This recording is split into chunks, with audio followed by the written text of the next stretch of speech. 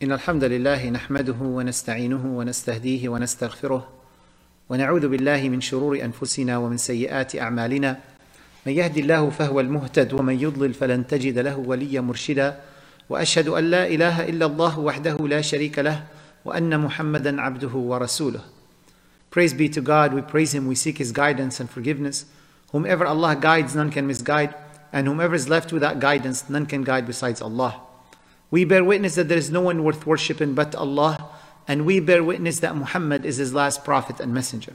Prayers and peace of Allah be upon him, upon his companions, upon his followers and their followers till the day of judgment. Ameen. Servants of Allah, have the taqwa of Allah. That is, have the balance between the love of Allah, the respect of Allah, and the fear of the consequences of your actions on the day of judgment. Have the taqwa of Allah and do not die except on the state of Islam, the state of submission to the will and the orders of Allah subhanahu wa ta'ala. Amma ba'd. In the longest surah in the Quran, the longest chapter in the Quran, chapter named Al-Baqarah, it's interesting to know that right in the middle of this surah has 286 verses. Right in the middle, verse number 143, Allah says something related to this middle ground when He says, وَكَذَلِكَ جَعَلْنَاكُمْ أُمَّةً وَسَطًا لِتَكُونُوا شُهَدَاءَ عَلَى النَّاسِ. Allah says to us, to the Muslims, we have made you a middle nation. We have made you a moderate community. We have made you a community that rejects extremism in every kind and every way.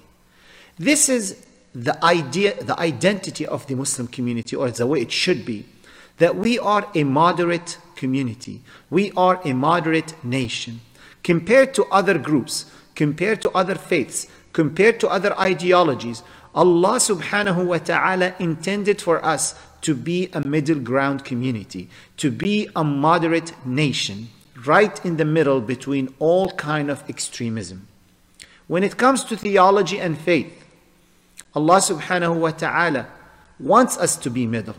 I mean, if you look at some other faith groups, the way other religions look at personalities like Jesus alayhi salam, some groups consider him divine, God. Other groups look at him as he is a bad person. We as Muslims come in the middle. We don't say bad things about him. We have so much respect to him, but we don't consider him God. When it comes to the way we look at his mother, Maryam, some call her an adulterous woman, others call her the mother of God. We don't agree with either. We come in the middle.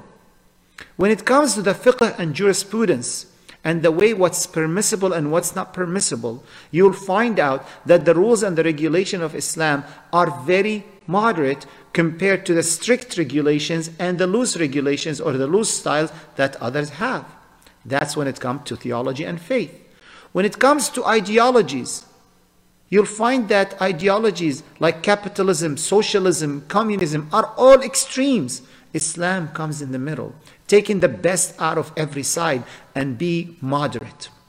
When it comes to the way people look at life views, Islam, Allah subhanahu wa ta'ala does not want us to be extreme and live the life of monks where we don't care at all about this life, nor to follow our lusts and desires without having any spirituality.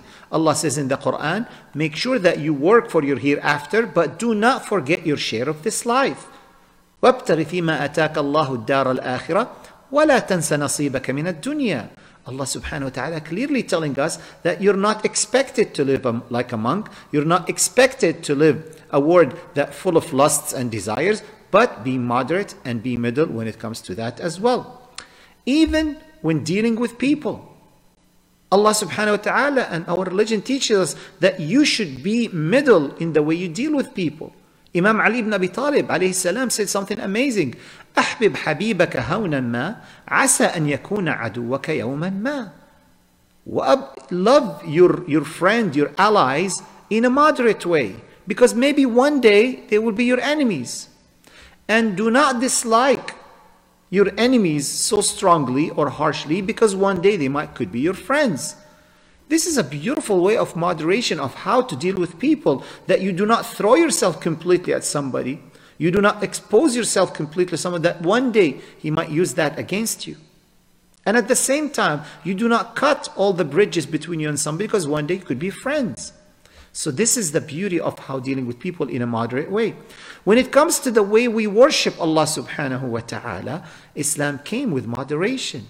You know, Prophet Muhammad sallallahu alaihi wasallam, when he taught people to go to Hajj, he told them to take 7 pebbles, 7 small pebbles, and throw them at a monument in a way of rejecting evil. Some people came to the Prophet ﷺ excited because they grabbed rocks. They thought the bigger the stone, the bigger the rock, the more pious they could be, and the more reward they will get from the act of worship. So the Prophet ﷺ told them, no, that's not the point. لا تغلوا في دينكم. Do not be extreme in the way you practice your faith. Do not be extreme in the way you worship God. Allah wants us to worship Him based on the moderate way that He asked us to do it. When 3 men came to the Prophet ﷺ and they told him that we want to go extreme, one of them said, I will fast every single day for the rest of my life. The second said, I will wake up every single night for the rest of my life to pray. And the third person, I will not marry. I'll abstain from my male desires. The Prophet ﷺ said, that's wrong. That's extremism. That's not what we are asked to do by God. I am the Prophet. I am the best among you. I fast some days and I do not fast on other days.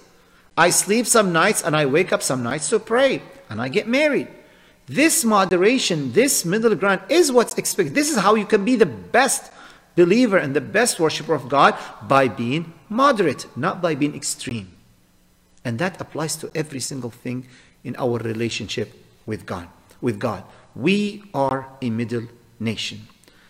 We live in a time where extremism, polarization, people going on all kinds of sides, especially what we see around us in politics in America, between conservatives and liberalism, between Democrats and Republicans.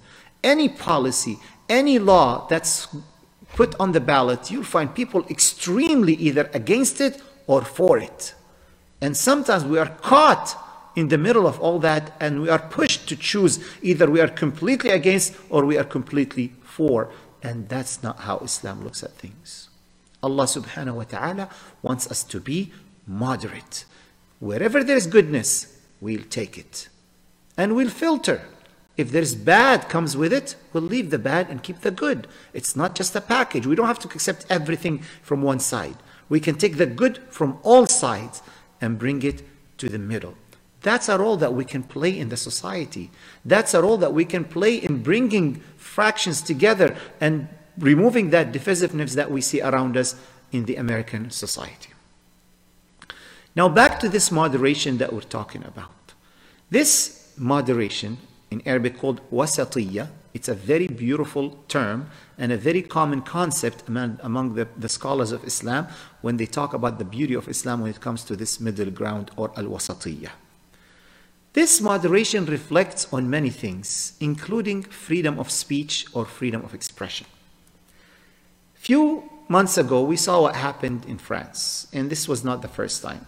Before that, it happened before, where people use their freedom of speech to insult our Prophet Muhammad sallallahu alaihi wasallam. And sadly, we all knew what happened after that, from acts of violence and aggression, and how the government responded with more disrespect and insult to our Prophet. May Allah subhanahu wa ta'ala have his blessings and peace upon him.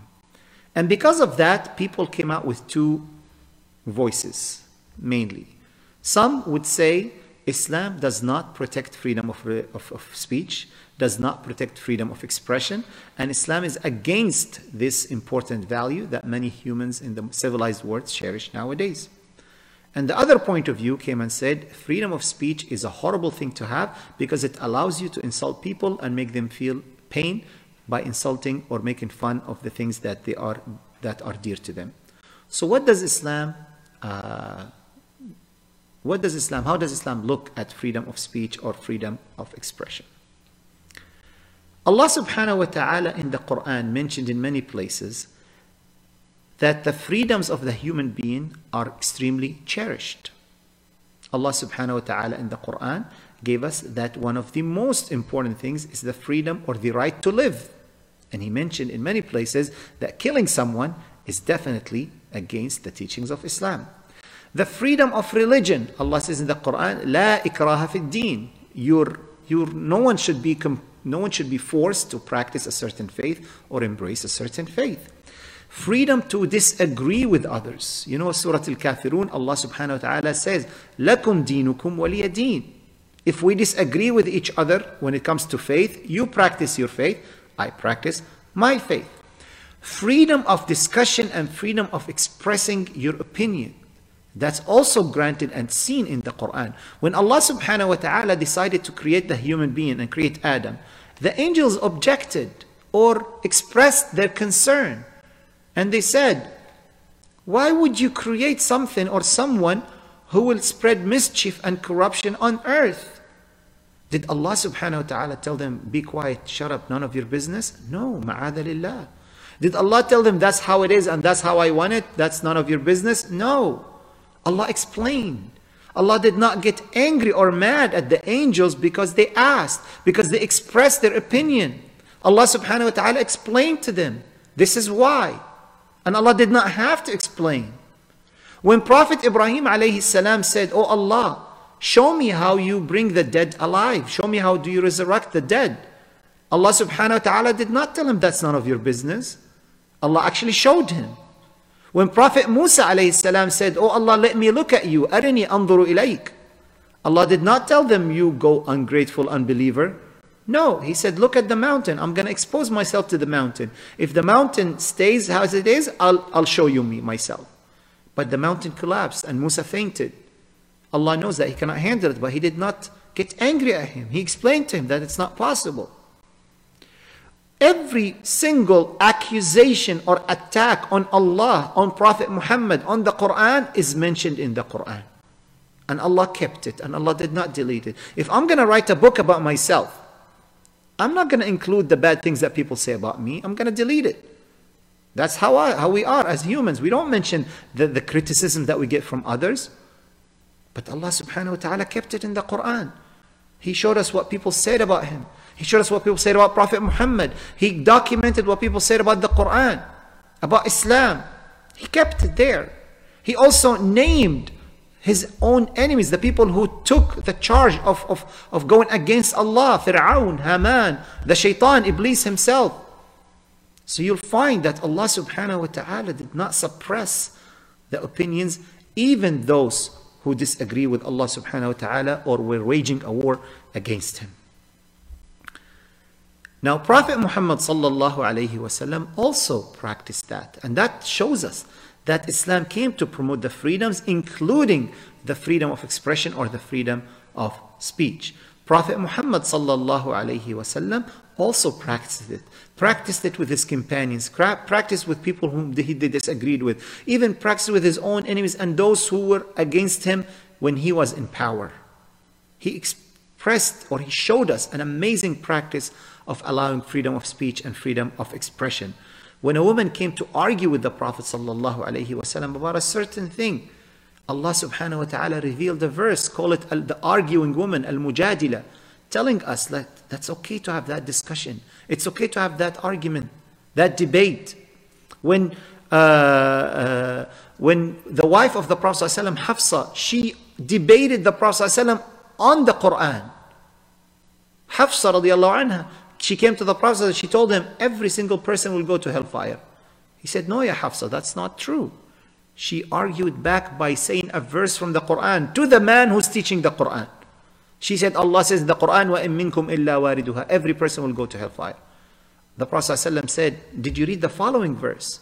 And that explains the verse that you're reading in a better way. He did not get mad. No, in those times, women would not even dare arguing with their husband or saying things against what the husband said. The Prophet showed, no, it's okay to have a freedom of discussion and expressing your opinion and saying what you have in your mind. When people accused Prophet Muhammad of bad things, even though they didn't have the right, he did not punish them for that. One day the Prophet ﷺ was distributing money inside the masjid. A man walked in and he said, "I'dil ya Muhammad, this is not fair. Oh Muhammad, be fair." The Prophet ﷺ did not say, go take care of him. He allowed him to express his point. He allowed him to express his opinion. The companions also, when they became leaders, when they became khulafa, all of them, Abu Bakr as-Siddiq, Umar ibn al-Khattab, all of them said something very clearly when they took charge. They said, if you see me doing something right, support me. But if you see me doing something wrong, correct me. And that is the teachings of our religion.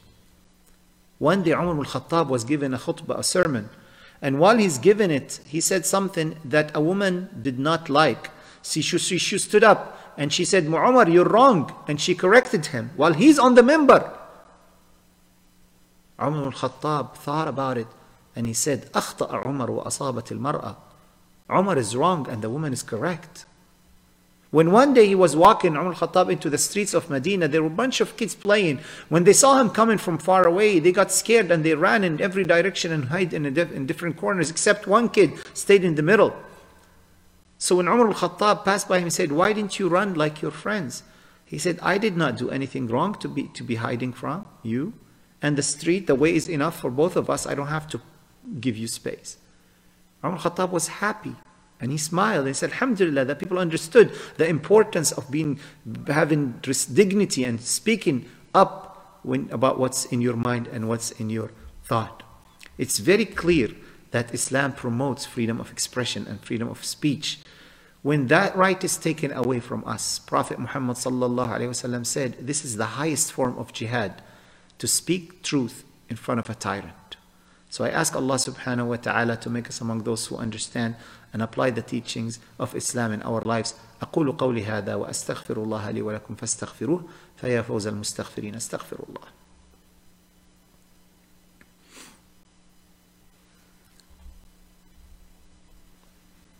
بسم الله الرحمن الرحيم والصلاة والسلام على رسوله أفضل الأنبياء والمرسلين وعلى تابعيهم ومن تبعهم بإحسان إلى يوم الدين.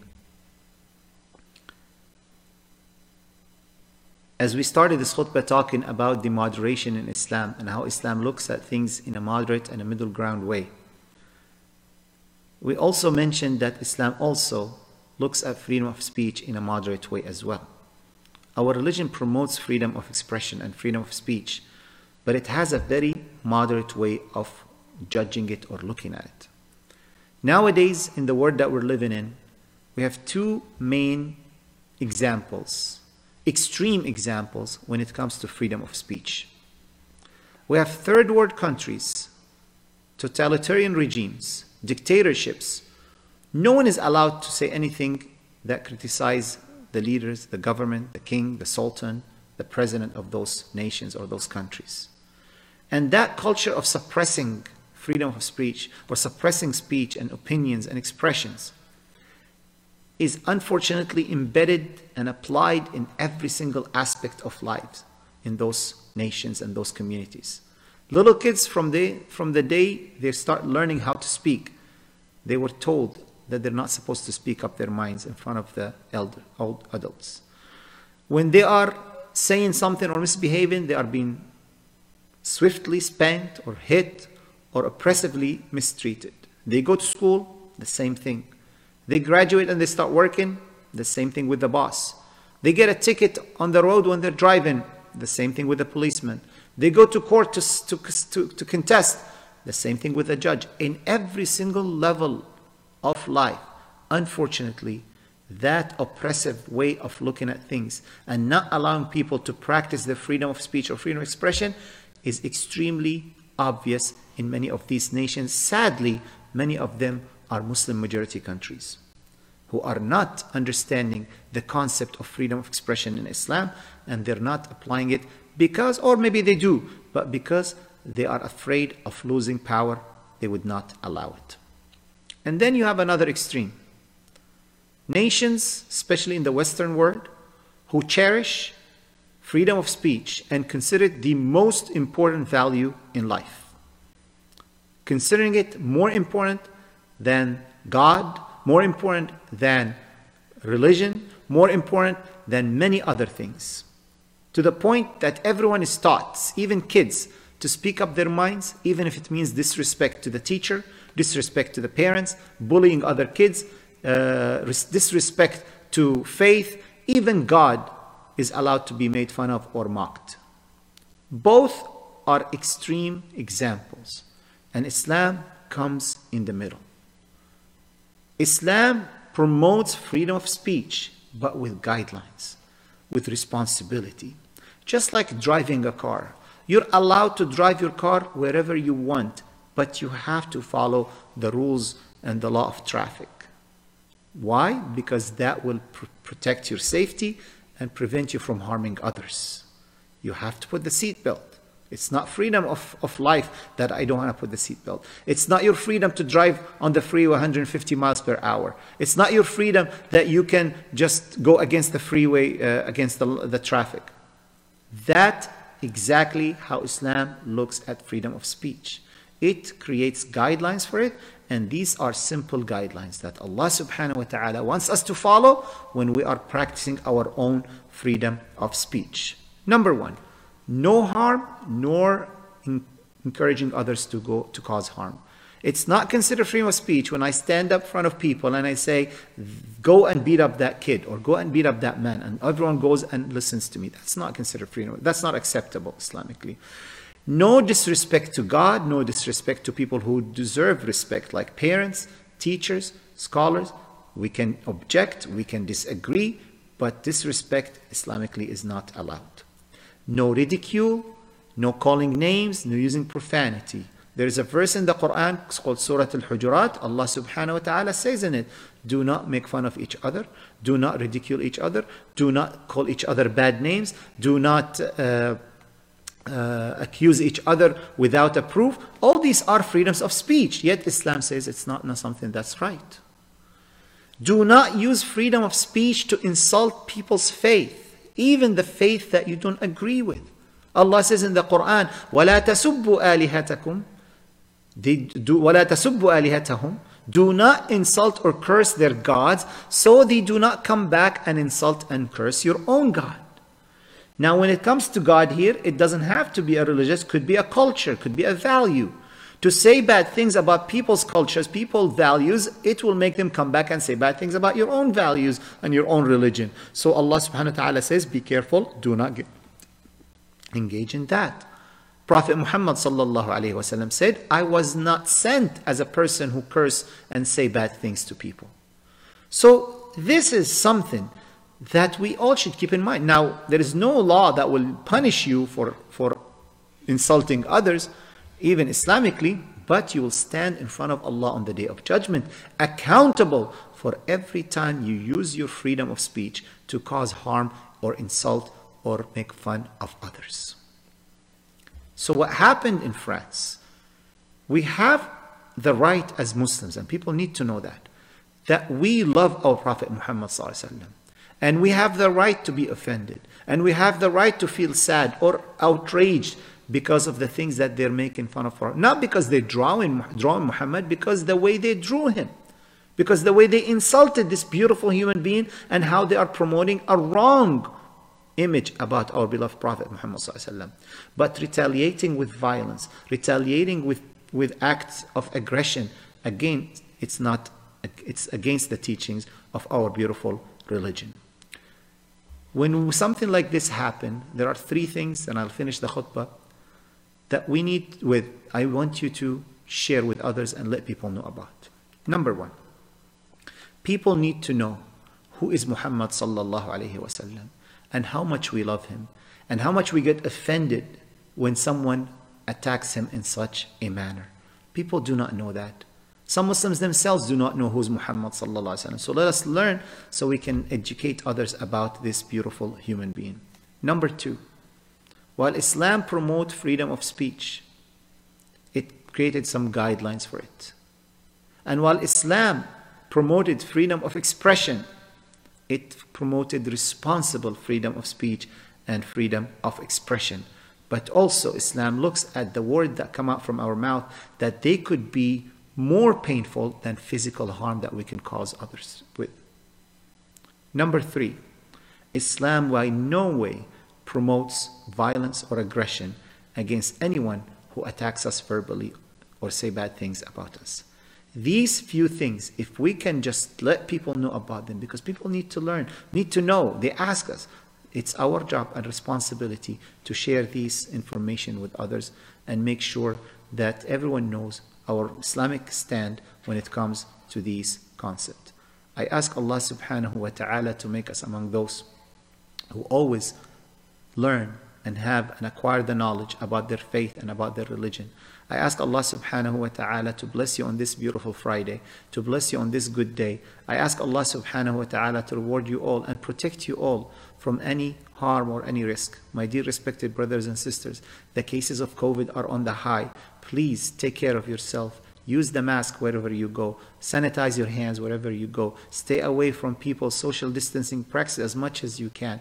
And you are excused not to go to gather, including the masjid, in these times and in these situations, especially if you are a high-risk patient or an elderly who might be in severe problems or severe risk if you catch the virus. I ask Allah subhanahu wa ta'ala to protect us, protect our families, protect our parents, protect our children, protect our communities, and inshallah, very soon we'll be going back to our masajid and gather and congregate like the old days and have good times like the old days. I ask Allah subhanahu wa ta'ala to be with you. Jazakumullah khair for listening. And now you can pray Dhuhr prayer 4 rak'ahs by yourself or with your family or with your people, friends at work. And inshallah, Allah will accept from us all. Jazakumullah khair. Wassalamu alaikum wa rahmatullahi wa barakatuh.